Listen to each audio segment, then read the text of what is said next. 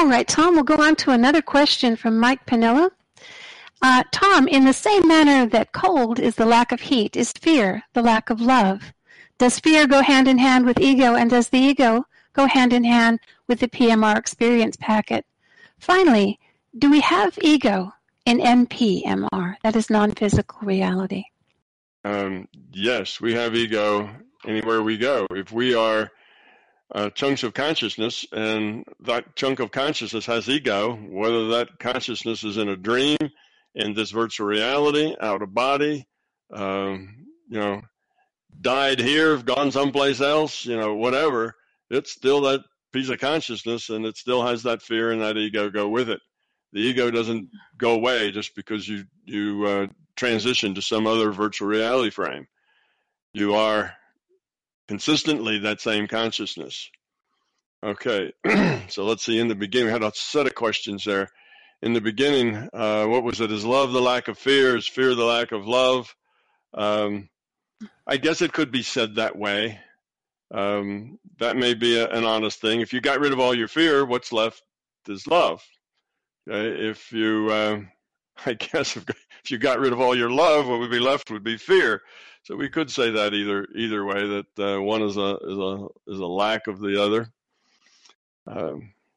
It's a matter of entropy. If you look at the becoming love is lowering your entropy, then high entropy means fear. So a lack of high entropy, if that means low entropy, then that's love. You see, they're opposite poles on this entropy scale. One's high entropy, the other's low entropy. So if you have to have a certain amount of entropy and it's not high, then it must be low. If it's not low, then it must be high, because those are your only choices. Or it could be just all uniform. Maybe it's all just stays the same. You don't change, and then it's just consistently high or consistently low. And I guess that's really an unstable state. It won't stay like that long. Eventually, it'll move one way or the other based on your choices. But yes, that would be a fair thing to say. And I think another point he was making too was, does fear necessarily go hand in hand with ego? And does the ego go hand in hand with the PMR experience? That's the physical matter experience. No, it's not. Yeah, it's not that way. Fear and ego are connected. Ego is a product of fear. If you had no fear, you'd have no ego. If you had no fear, you'd have no beliefs. So it's the fear that creates the ego and the beliefs. You wouldn't need a belief and you wouldn't need an ego if you didn't have fear. So that's the connection there. But the ego is not just connected to this virtual reality. The ego is connected to the consciousness. The ego and the fear and the belief and the love are all attributes of a consciousness. They have nothing to do with the virtual reality. So as that consciousness goes to some other virtual reality, it takes along whatever amount of love, fear, ego, and belief that it's got. Now, once you get out of this particular virtual reality, the kind of beliefs you have, of course, would change, because here you have beliefs that have to do with this physical reality and with your interactions within this physical reality. So a lot of those beliefs would change if you were in a different kind of a reality, but the propensity for belief would be the same, just like the propensity to be self-centered would be the same. And all of those come out of the fear. All right, Tom, thank you for that. We're going to go to an MPT forum question from Karen and her dad. They're from El Paso, Texas. Karen says she loved the new experiments lectures. She's a right-brainer, but managed to understand a bit and found them fascinating. So I think that's interesting that your physics experiments are understandable to those with a right brain perspective. She would like to hear you speak more about efficiency, how to become the most efficient at playing the game. How to become more efficient. The way to become efficient at playing the game is to just pay attention. Just pay attention to what you're doing and why you're doing it. Why do you feel the way you do? Why do you get upset? Why do you feel angry? Why do you feel happy? Why do you feel joy? You see, what is it that's at the root of these things? And that will help you. That awareness, being aware of what you're doing, why you're doing it, what your intent is, that will help more than anything else. That will make it very efficient. If you've already gotten to the point that you understand that fear's the problem and love's the answer, once you've gotten to a certain point, then the efficiency is to just stay plugged in. Pay attention to your life, to your choices, to your feelings. Every feeling that's negative comes from a fear. Every feeling that's positive and full of joy comes from caring about other. You see? So once you see these things and then you can begin to see how that fear is limiting you. You can say, well, okay, every time these kinds of things happen, it's that fear that gets triggered. It's my feeling of inadequacy or my being unlovable or whatever the fear is. And here's these 10 or 20 looks like totally different things, but they all go back to that same fear. Now you can start to see what that fear is doing to your life, how it's affecting you, how it is changing the way you feel about things, how it's changing your choices. And at that point, that's about as much incentive as anybody should need to grow up, to change. If you see how something is hurting you, then it's not that hard to want to change, to stop that process. So just awareness. It's kind of, Alan Watts said, be here now. That's the key idea. Be here now. Be aware of who you are, what you're doing, and why you're doing it, and the effect that it has on yourself and on other people. That will make your growing up process more efficient. All right, thank you, Tom. Another question from Karen and her dad. You mentioned rescue measures to help people learn lessons from LCS. I'd like to hear more about that. Probably referring to rescue of souls that are having trouble. I think that's what it's referring to. There are these things called, I don't know, I don't remember the terminology now, but basically where you go into a meditation state and use your intent to help other people get through the transition process. And basically what that is you're playing in another virtual reality. It's like you were in World of Warcraft, and now you've closed your eyes, meditated, and now you're playing in Sims. Okay, now you have a Sims character, and even though you're an elf in World of Warcraft, you are meditating there, and now in your meditation, you begin to play Sims. You're in a different reality frame. And that's what's going on here. You have to make decisions to help other people, to find their problem, to be sensitive to their issues, to feel their feelings, to connect with them, to have empathy. And in doing all of those things, it helps you grow up, because that's practice doing very helpful things. And you're doing it within the, I don't know how to say this, within the sanitized arena of another virtual reality. So it doesn't actually affect the life you're living in this virtual reality. So the elf, even though he's playing a Sims character now while he's meditating, it doesn't really affect him much back in the World of Warcraft, you see. So he can afford to let go. He can afford to be more open, more intuitive, more connected, and not be worried about, who thinks what about me doing this or that, or does it connect, or what am I doing to other people? It's more of you're freer in that game, just to be who you are. So it's a very helpful game. It's a very helpful process to help you grow up by giving you tasks that require you to be caring and empathetic. It's it's like another reality frame in which you can make choices, and through those choices, evolve or de-evolve. All right, and one more question or rather two. With regard to physical pain and how the conditions for it will leave when we no longer have the need to learn from those conditions, what is the best way to get assistance from the larger consciousness system to relieve our own physical conditions, heal our own bodies or conditions? How do we appropriately approach the LCS to release them? Okay, that's a good question. The approach is very important.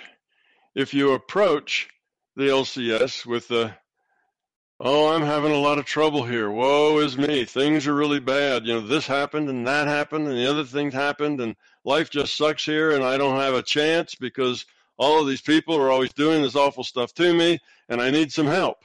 You see, well, if that's your approach, you're basically saying, I'm full of fear, I'm full of ego. My life is defined in terms of my fear and ego. Help me out. The system can't do much. The reason you're having all those problems is because of all the fear and ego.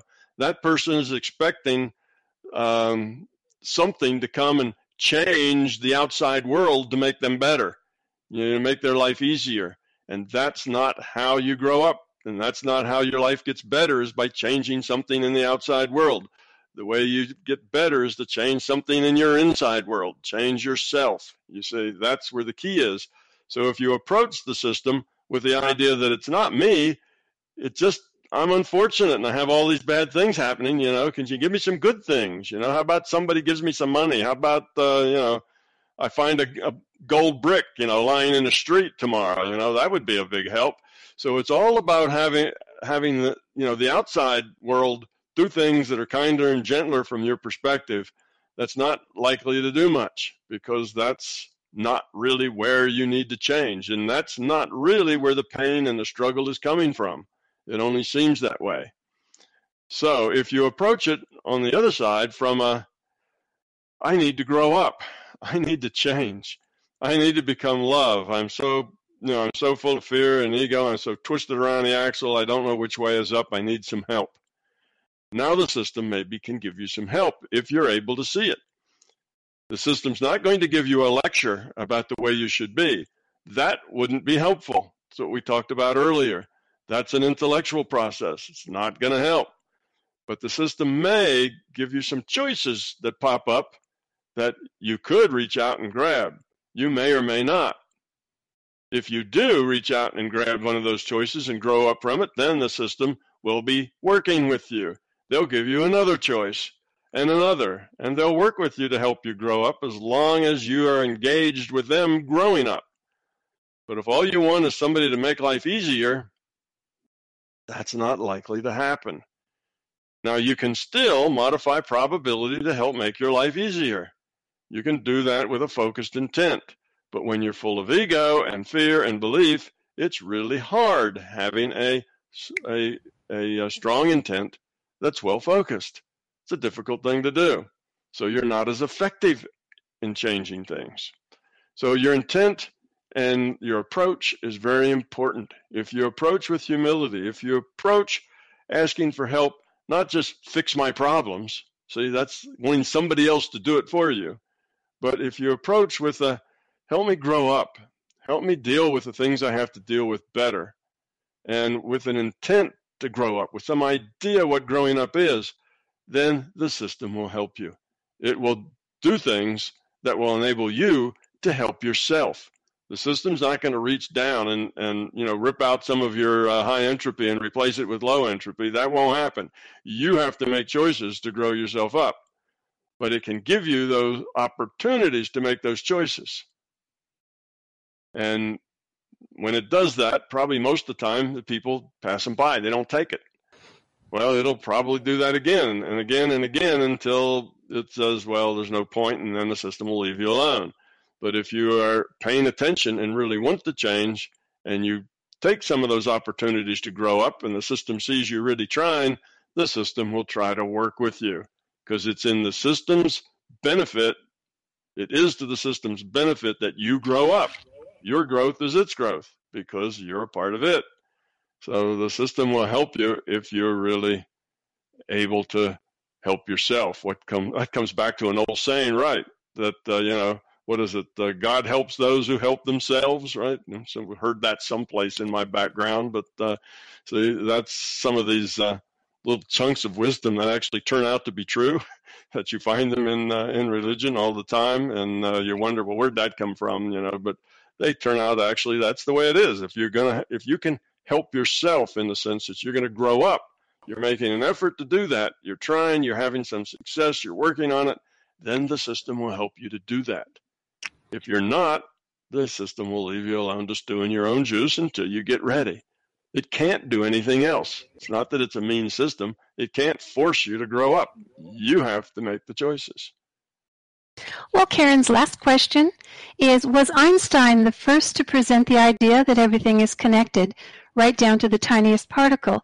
Also, I have always been curious about why some people, Tom Campbell and others, as well as people who lived earlier, such as Mozart, were so fed by the intelligence from the other side, or somehow they have a gift of concentration that most people do not have?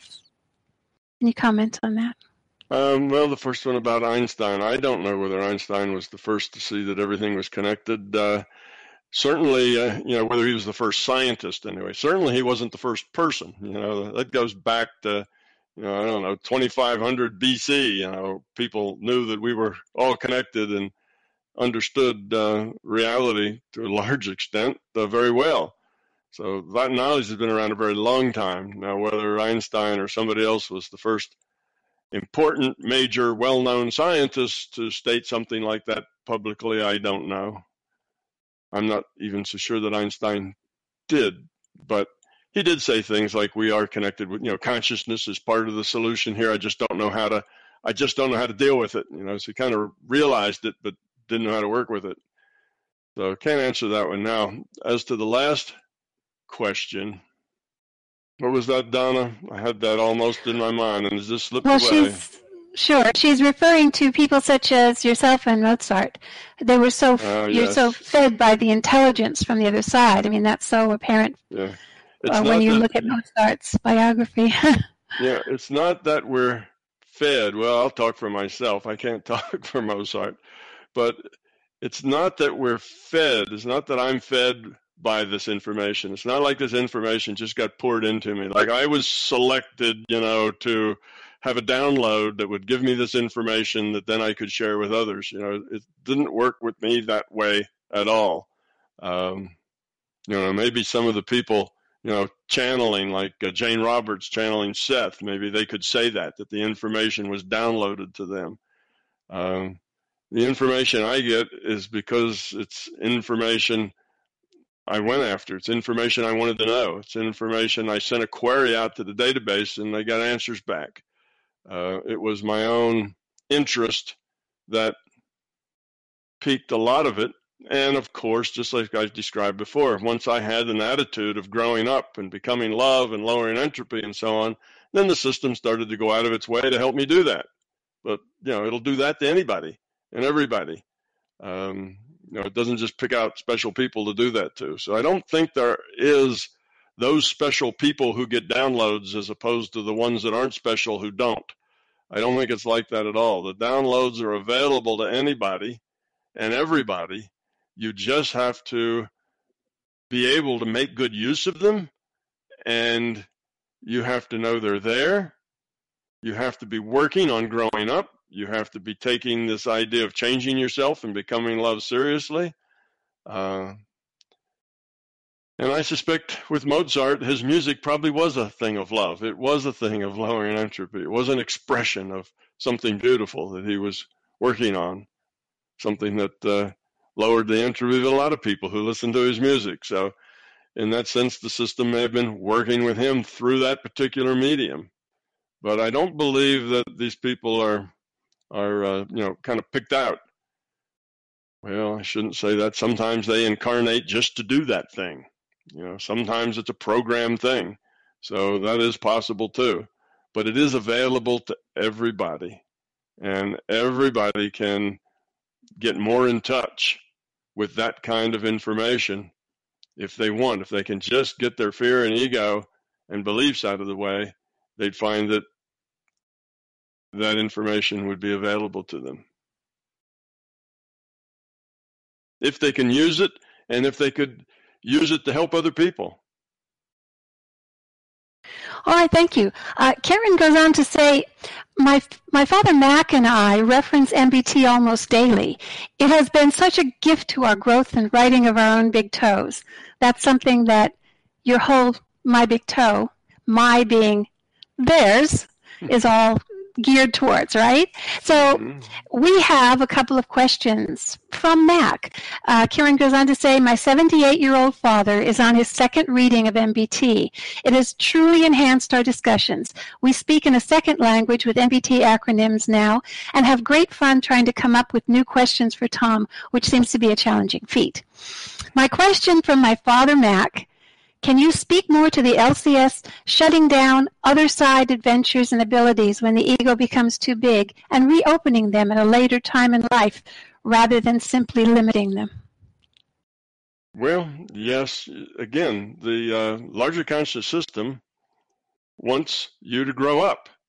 And if the larger conscious system is helping you increase your entropy because you are accessing its databases, and in doing so, it's blowing your ego up, and it's making you more or less likely to grow up because now you're off on an ego trip, then it may do either. It may just reduce the amount of data that you get. It may throw you some curveballs, in other words, give you some false data, some dramatically false data that makes you look like a fool, perhaps, in front of people, just to help tone you down so you won't be quite so cocky and sure of yourself, help knock your ego down a little bit, or it can just terminate the link until, force you to do other things.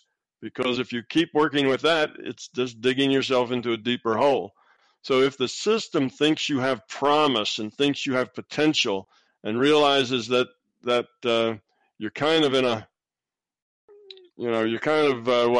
doing it poorly, you're not really making the most of that potential, then it can intervene to do that sort of thing. Particularly would come to mind at times that if you want to go manifest a body in some other virtual reality system so you actually can interact with the people there as one of them, with an avatar that's part of that system, well, you can do that, but only with permission of the system. If you butt in and do that badly and create problems, then you won't be allowed to do that anymore. It's like your visitor's pass, your visa gets revoked, and you can't go there anymore.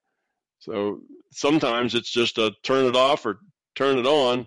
Other times it's just shut it down a little bit, make it harder, or even other times it's give misinformation and embarrass you with how wonderful you are in your own mind, which means just kind of take the wind out of your ego's sails a little bit. And that's hopefully the idea, is not that it's trying to hurt you, it's trying to help you see a bigger picture and grow up. It's doing that to give you opportunity to see the ego and the problems you're creating for yourself and therefore fix the problem. It's not just trying to have fun with you or give you a hard time. All of the things the larger conscious system does are things that are aimed to help you out. Now, sometimes what you need to help you out is a good, swift kick. And in that case, the system may do that. It may do something rather dramatic that causes a lot of pain because that's what you need to wake up. But it's not causing you that pain because it likes causing people pain, and it's really, a masochist or some kind of evil entity. It's doing that because it thinks it's got a chance to help you see a bigger picture. So, yes, it can do any of the things it sees that would be most. It probably picks the path that it thinks is most likely to succeed in helping you out. Whether it just kind of degrades what you're doing a little or prohibits it or provides misinformation or whatever it does, it judges that is the most likely way to help you out. But the system wants to help you. And sometimes that makes it do things that aren't what you want. But That's the way it is. Sometimes it's like that, right? Sometimes mommy and daddy have to do things to you that you don't want. They lock the gate so you can't play in the street, and that may upset you, but that's the way it is. So that's the way it is with the larger conscious system too. It's trying to help. It does what it can, and it'll do it however way it thinks is best. Yeah. I guess I shouldn't have made that connection to the larger consciousness system and a parent, right? That's probably going to aggravate a whole lot of people. Sounds downright religious, but it's not. It's just a metaphor, folks, just a metaphor. Well, Tom, I don't know about this. It's probably doubtful, but have you ever been banned from a reality? No, I've never been banned from a reality that I was allowed to get into, but I've always been very careful, and I always make choices that are on the side of caution. Of course. All right. We'll go on to the next question, and this is from Stephen on consciousness and free will. Tom says consciousness and free will are logically inseparable. However, I can quite easily conceive of the following types of consciousness. Consciousness that is conscious of itself but nothing else. Consciousness that is conscious of itself and of things beyond itself. Consciousness that can instigate an act or expression, that is, it has will. Consciousness that can choose from more than one act or expression, that is, it has free will. I don't see any logical inconsistency in the existence of any of these various types of consciousness. I would say that there's a confusion there between awareness and consciousness. You can have awareness without free will.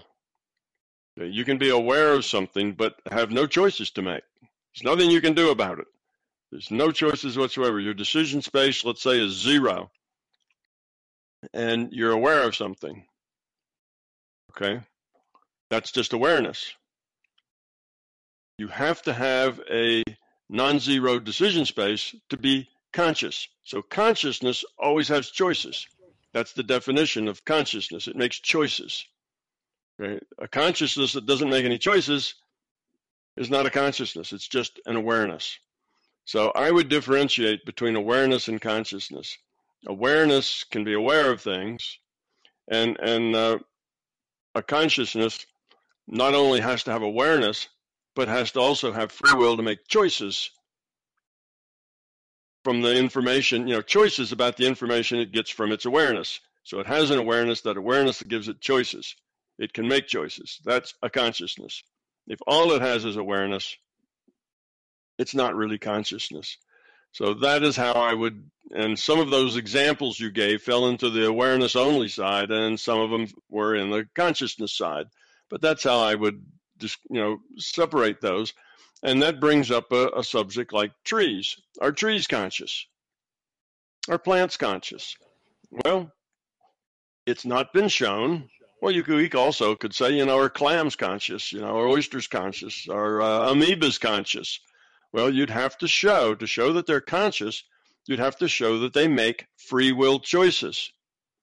That's a hard thing to show, because choices, a system that does not have free will, can still make choices, but not with free will. In other words, an algorithm, an if-then algorithm makes a choice. If this, then that. Whenever this, then that. Well, that's a choice. But that's not free will. That's algorithmic. Okay? So there's no free will there. In the animal world, animals have what we call instincts, things they just do. If that, then this. I get this stimulus, I do this response. That's not necessarily free will, you see. That's just what I call hardwired. It's just the rule set. It's the hardwiring, the rule set of the way that avatar is made. If if I'm a clam and I have my foot out, if I touch that, if a stick goes down and touches that foot, it'll snap back into the shell. Well, is that because there was a free will choice? Oh, something just punched my foot. I better get it in before something happens, before somebody tries to eat that foot. That would be a free will choice. But if it's just hardwired in that, touch the foot, the clam pulls the foot in. You see, and it's no choice at all. It's just a hardwired thing, like an algorithm, part of this rule set. Okay, so if it's part of the rule set, it's not conscious. That's not a conscious clam. That's not a conscious, amoeba or whatever tree. It's not a conscious tree. It's just hardwired. So that's the difference. But it doesn't mean the tree can't be aware in some vague sense of its surroundings and what's going on, or even in the attitudes that people have toward it. But if it doesn't have any choices to make, it only has rule set reactions, then it's not conscious. That's how I define consciousness, and I believe that's what's causing the problem there, is not seeing the difference between consciousness, at least how I define consciousness. This is Tom Campbell's idea of consciousness. It's not necessarily the only way one can define consciousness, but that's mine, and that's how I separate those things that were confusing this person. Well, those examples clarified it very well. He goes on to ask, is it possible for learning to occur from observation alone? Yeah, it's possible. You can learn from observation. It doesn't happen that often. Observation isn't a strong learning factor, not as strong as experience. Experience is the strongest learning factor, but you can learn from observation. Matter of fact, the more you learn, the more you grow, the more able you are to learn from observation. The less you are grown, the higher your entropy level is, and the less evolved you are, and as far as your consciousness goes, the less likely you are to learn from observation. Okay. So, yeah, you can learn from observation. People can see things, understand them, and then actually learn, change themselves, grow up because of what they've seen and the way they've seen people act or be. You have you see this all the time with, now I guess in this case, it will be hard to separate experience from observation. You could say observation is an experience. So if observation is an experience, then you always learn from experience. All right, so there'd be some people who would argue that point. But I know what he means, the difference between an interactive experience as opposed to just looking at, say, other people having that experience. So within the context that I think he's asking about it, yes, you can learn some observation. All right, thank you. The next question is from Paulina on GMO food. And I know food has a very big part in your theory of how well you can connect with your consciousness, or rather, you are your consciousness, but rather work with that connection. So Paulina would like to know, I would like to hear about GMO food. Is it really dangerous, and how, and in what aspects? Is there a certain entropy-lowering reason for making humans depend on food for survival? Would it be more efficient to get rid of our need for food and water so we could focus more on our interactions, more and physical survival less? Well, yeah, that might be a really good thing. It would save us all a lot of money if we didn't have to buy food. But in any case, that's not likely to happen because we have a rule set. Now, that doesn't mean that some individuals can't bypass that particular rule set, but now we're talking about specific people in specific situations in the margins. We're not talking about the mass of humanity. So rule sets can be broken onesie-twosies individuals, but generally not in mass. That's a psi uncertainty principle. If that's, if you're interested in that, go read, I can't remember where it is, but look up psi uncertainty principle in the index in the books, and there's a free book on Google. You can look that up, and that'll talk about that issue. But yes, there is a lot of connection between your ability to maintain a very tight and precise focus and what you eat. The virtual brain, like the virtual body, sets the constraints on what the consciousness can do with that brain or body. So, the virtual body only has, one leg and one arm, then the consciousness playing that avatar with one arm and one leg is restricted into what it can do. It can't win many races, right? Because you don't win races, at least not running races, with one leg. So it's restricted in what it can do. Well, if your brain chemistry is off, your brain chemistry is not very healthy, then that's a rule set issue. That'll create constraints that the conscious has to work with.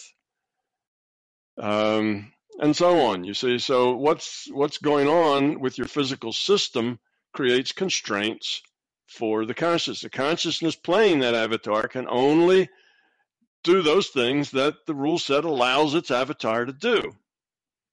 So if you eat food that makes your body not work very well, makes you ill, makes you feel bad, is disruptive of your calmness, then those things will get in the way of you being able to have a calm state. If you now I talk about sugar a lot when it comes to consciousness.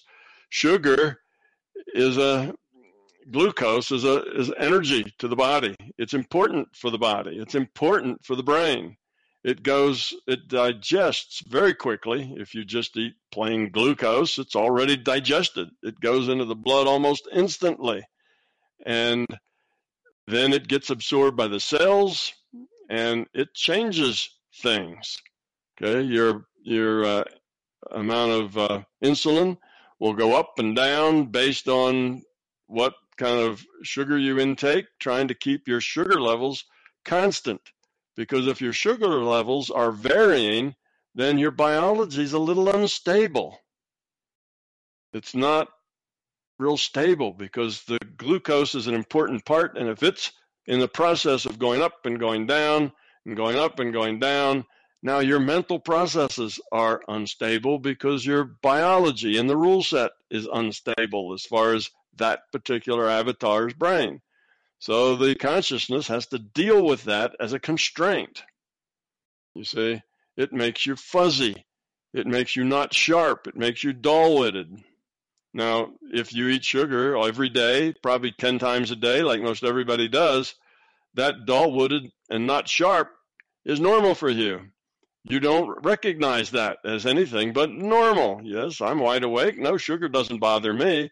That's because that state of being cloudy in your mind is what you call normal. You're used to that cloudiness and don't see it as cloudiness. You see it as normal, just like everybody else, right? Well, if you get rid of the sugar in your diet entirely, completely, not just mostly, because it doesn't take much to do that, then you might not notice because it'll be a slow change, but over 6 months or so, you have no sugar, you look back, you'll see the difference. You'll see the difference in clarity, the sharpness that you get just from making those glucose levels in your system stable. You see, the glucose, when it goes into your system, it'll make that blood sugar shoot up, and then it goes down, and it overshoots, and then the pancreas changes its mind, goes the other way, it brings it up, and it overshoots. And this process of going up and down takes a while to damp out. The system doesn't just pull your blood sugar to a level and keep it constant. It's still Excuse me, Tom. Sorry, I'm sorry for interrupting. Your sound is cutting in and out. My sound is? It was fluctuating, Justin? No, not my equipment, so it must maybe someplace else. No, did you hear it? Of course, it sounds good now that she stopped you, but it was starting. Yeah, I bet. Yeah, okay. Well, maybe it's better. Yeah, well, okay, sometimes channels, particularly if they're busy with a lot of people, will do that. But all right, I'll start. I'll just kind of go back to where I was. I guess that'll just be an editing problem for Justin. If your blood sugar is fluctuating and moving, even by small amounts, it makes a difference. It makes it makes constraints on your consciousness. It's not stable. So when your consciousness is trying to make a very precise, very steady intent and thought and hold that focus from the being level, and your physical system is in flux, that becomes difficult for the consciousness to hold it steady because the physical system, the virtual physical system, sets the constraints on what the consciousness can do with it. So that's really the connection, and why food is important, and why it's good not to take psychotropic substances, that is, substances that affect your awareness, if you're trying to focus that awareness very precisely and very steadily. It's counterproductive to take things that make it unsteady. How do you feel about the GMOs? Do you feel that that might be one of those? Well, the problem with GMO is, the major problem with GMOs, now there's a lot of little specific problems with specific GMOs, but the general problem with GMOs is that they're relatively new. We don't really know what they do. We don't have any serious long-term studies on what's the difference between, health-wise or attitudinal-wise or, consciousness-wise. What's the difference between people who eat this food that's GMO'd versus the people who eat the same food that's not GMO'd? Nobody's ever done that kind of a study. Nobody's done it long-term. What are the health concerns or attributes or risks or whatever of eating this GMO food for 30 years or 40 years? Well, most of them haven't been around 30 or 40 years. So there's just a big question mark as to what will it do to you? How does it make you feel? Is it more or less addictive as a food? Because we know that if a food's addictive, like sugar, it makes it very popular among the people who sell food, because all you got to do is put sugar in your food and people are addicted to it. Wow, what could be better for sales than that? So, would somebody trying to GMO food produce a food that was maybe something that, like those advertisements for the corn chip, you can't eat just one, that it makes you, desire more of it? Well, who knows? We don't know about those things. There's things are all possible. What about other health risks? Recently there's been a very major association of wheat with celiac disease, and in particular with GMO wheat and celiac disease. Now, is that association real? Well, nobody has studied it for 20 years to see. Okay, we have little studies that study, 20 people or 100 people, and they do it for 2 weeks or 3 weeks. That's not good science. So the point is, there just isn't much good science to know whether GMO food is wonderful, neutral, or harmful. And it's like, well, let's just put it all out there and let everybody eat it, and then we'll see. If it kills people, well, we'll stop. If it doesn't, well, we'll maybe make more money. Well, if it's somewhere in between, well, maybe we'll just continue to make more money and it won't kill enough people that anybody will notice. We have all these kinds of attitudes. And if you are concerned about being a guinea pig, eating things that you have no idea what the effects are, if that bothers you, then I'd say don't eat GMO foods until they've been around long enough and enough studies have been done to know that they're safe. So anytime you go out and change things at the cellular level of the food supply that we eat, there's likely to be repercussions. There may be problems because we have evolved over a million years or so, at least our digestion system, probably over 10 million years. It's been evolved to do certain things, to have certain kinds of things ingested and processed and, feed the cells, and all that stuff's going on. If you start giving it chemicals and things that it's never had to deal with before, then who knows what the result's going to be. You got to deal with that. All right, people who pump gas for a living breathe a lot of gasoline fumes. Our body was not evolved to breathe gasoline fumes. So what does a body do that's not evolved to handle gasoline fumes do when it inhales a lot of gasoline fumes every day? What does it do? How does it act with that? Well, we know about that one. It gives you cancer. That's what happens. The body can't deal with those chemicals. Not successfully. It processes some of them, but if you have been pumping gas and breathing gas fumes as a career, your probability of getting cancer is way up. Same with inhaling asbestos and other things, you see. So there's lots of things that have an effect on our bodies if they're new. They're new things that the body somehow has to deal with. And the body isn't necessarily prepared to deal with that because the body's working on, stuff that, a million years or 100,000 years ago is what the body's prepared to deal with. And we give it a lot of new stuff. And the biology may be able to deal with the new stuff, may not. Without research to tell you, it's a risk. So, it depends on how much risk you feel like taking.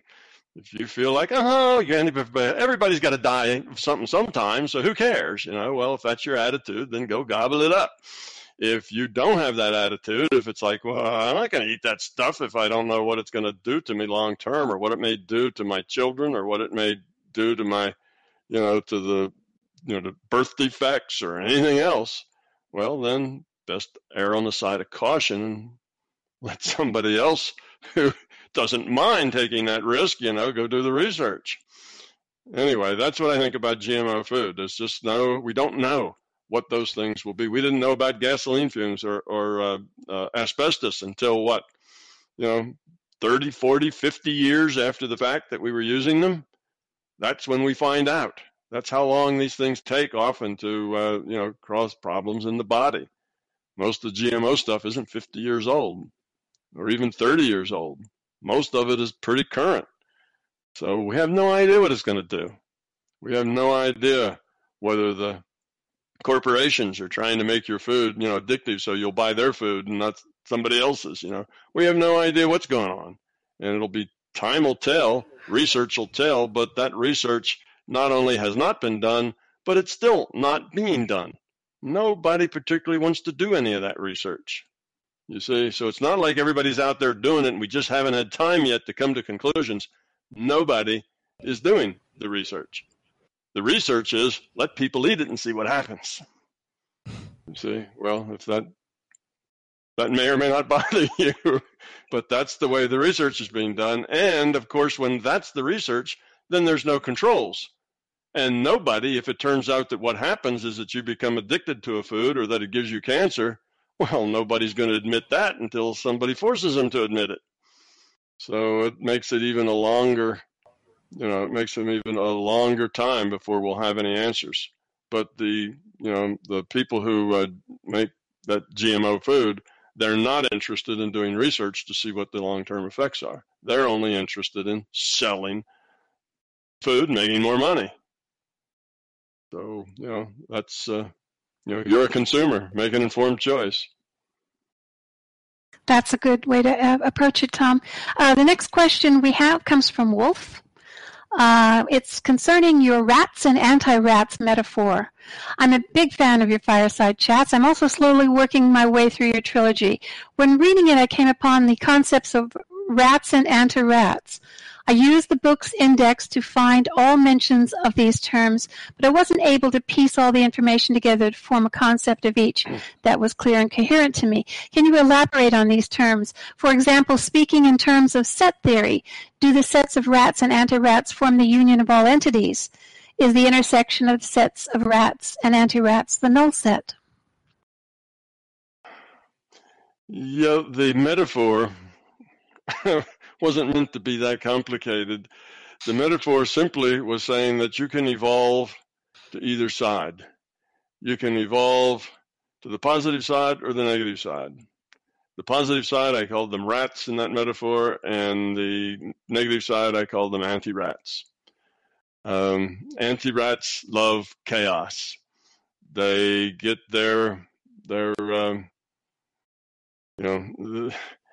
they like causing trouble, difficulty. High entropy is their thing. They enjoy high entropy. So they're fear-based, they're control-based, they're ego-based. So that's just a difference in the way that you can evolve. So you can say, well, all entities have to evolve one way or the other, or they stay neutral. Then you could say that if neutral and up are rats and negative is anti-rats, then that would make the set, all of those would be the set of all beings, because all beings will fall in that category someplace. So we might do it that way. But it was just a simple metaphor to allow for the negative, and we have to interact with that negative stuff. Those negative beings are in among us. Actually, we are them sometimes, right? Sometimes they are us when we're feeling negative and acting negative and getting angry and upset and trying to use people and manipulate things. We're the anti-rat at that point. We're acting negatively. So we have to deal with people being negative, and that having to deal with them means that they're part of our environment. We need to deal with them with love. We need to deal with them caring. We need to deal with them in a way that doesn't make the problem worse and that doesn't make us become more negative because we're dealing with them and their negativity. See? So it becomes a challenge for us. Their negativity challenges us to grow up. Their ego challenges us to get rid of our own. Their fear challenges us to get rid of our fear. So in that way, you can look at it as a growing thing. It's an example of what not to be and how not to act, and of an attitude not to have. So they have so they're part of our process. They're part of our process, and it's not like I've had other people say, is it such that you have to have an equal amount of positive and negative so it always balances? No, it's not like that at all. It's not like, well, we have 10 people full of love, so we need 10 people full of fear. It's not like that. We would like to have everybody be full of love, but people are allowed to evolve however they do. That's free will, and we need to deal with that negativity positively and in a way that helps us, doesn't hurt us. So it's a challenge. Okay, Wolf goes on to say he's confused about why control would be considered undesirable. And he quotes a bit of your book. Anti-rats, or those evolving through negative intention, also seek lower entropy states of being through internal balance by total control of self, controlling their own personal energy, and approximate external balance by control of what is external to themselves that can be controlled. Those poor anti-rats, their potential is dreadfully constrained. Control, driven by desire and need, is a desperate and self-limiting attempt by the disenfranchised defeat to appear powerful. Control is, and always has been, a poor substitute for love. Perhaps I'm not understanding you correctly, but it sounds like self-control and limited control of one's environment are somehow out of step with love. I don't understand how or why this would necessarily be so. Could you explain further? Control is a kind of imposition of the intellect on process. Okay, that's control. Now, inasmuch as working from the intellect is not what we're trying to do, then control is generally not in line for, lowering our entropy. So he mentioned self-control. Now, it's not that all control is evil. It's just that control is not the way to get there. Okay, let's say you have self-control, and inside you feel very angry, but you have the self-control to stuff that anger down and not express it. Okay, now, are you done? Well, you don't act angry, so, is that like good enough? No, you have to grow out of being angry. You see, it's not about not acting angry. It's not about controlling your anger. It's about getting rid of your anger. So as long as you need to control things, then you're not where you need to be. You need to get rid of that anger. Now, controlling it, that's helpful to all the people around you.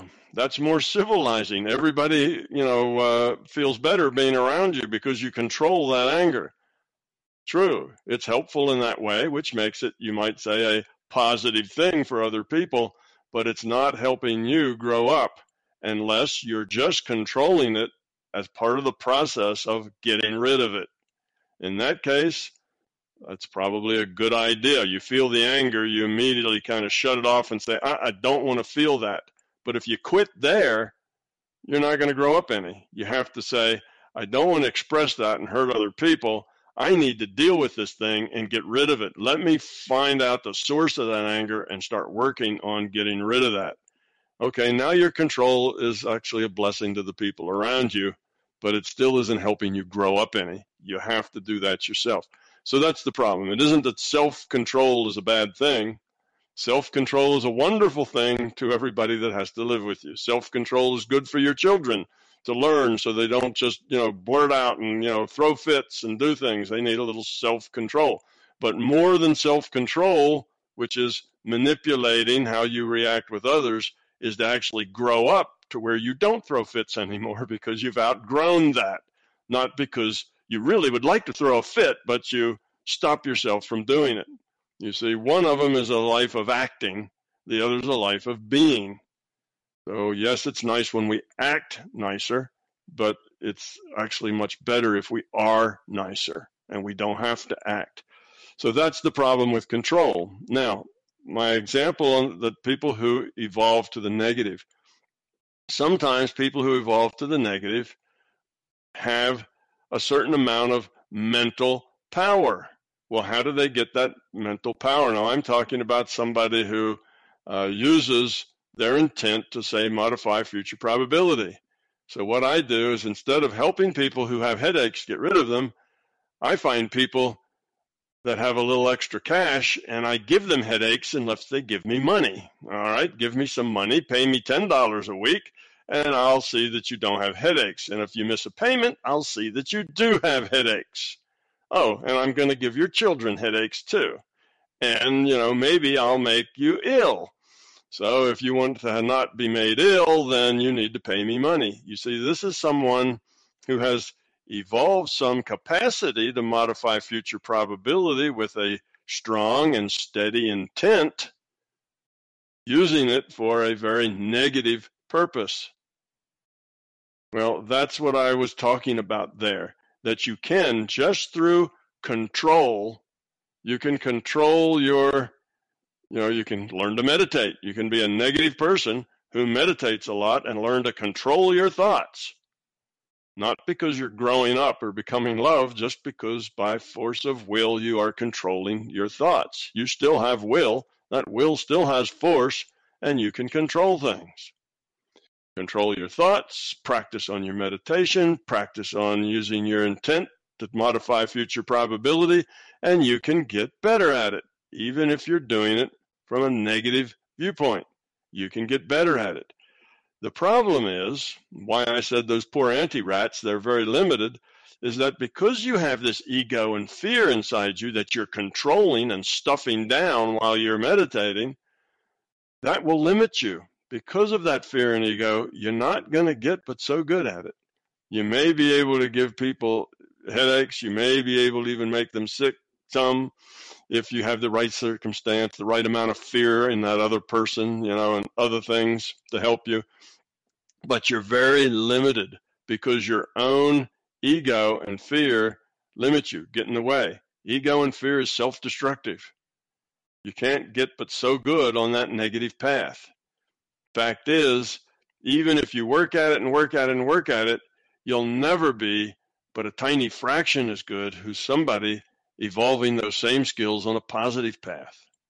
You see, you don't have the potential to go very far with it. You're always going to be a minor player in the modifying future reality game if you're on the negative side. But now if you're the only player and everybody else around you doesn't have any focus at all, now you seem like a big dangerous fish in their little pond. But if you swim in a bigger pond where there are people that have developed those skills to the positive side, you're just a little fish in their pond. So anyway, that's really what I meant with the anti-rat thing and the using control to evolve lower entropy on the negative side. By that lower entropy, I don't mean toward love. I mean just less disturbance in the thoughts, learning how to meditate, learning how to focus your intent, forcing the thoughts out of your mind by force of will rather than learning how to just empty your mind and letting it be empty. It's a forced thing rather than a learned thing or a change at the being level. So that was my point there. And it's not that all control is awful all the time. Control is very civilizing, but it doesn't lead to anything valuable for yourself if you just are controlling yourself. You have to change yourself. It's a symptom. You see, it's a way of modifying symptoms, but it doesn't actually affect causes.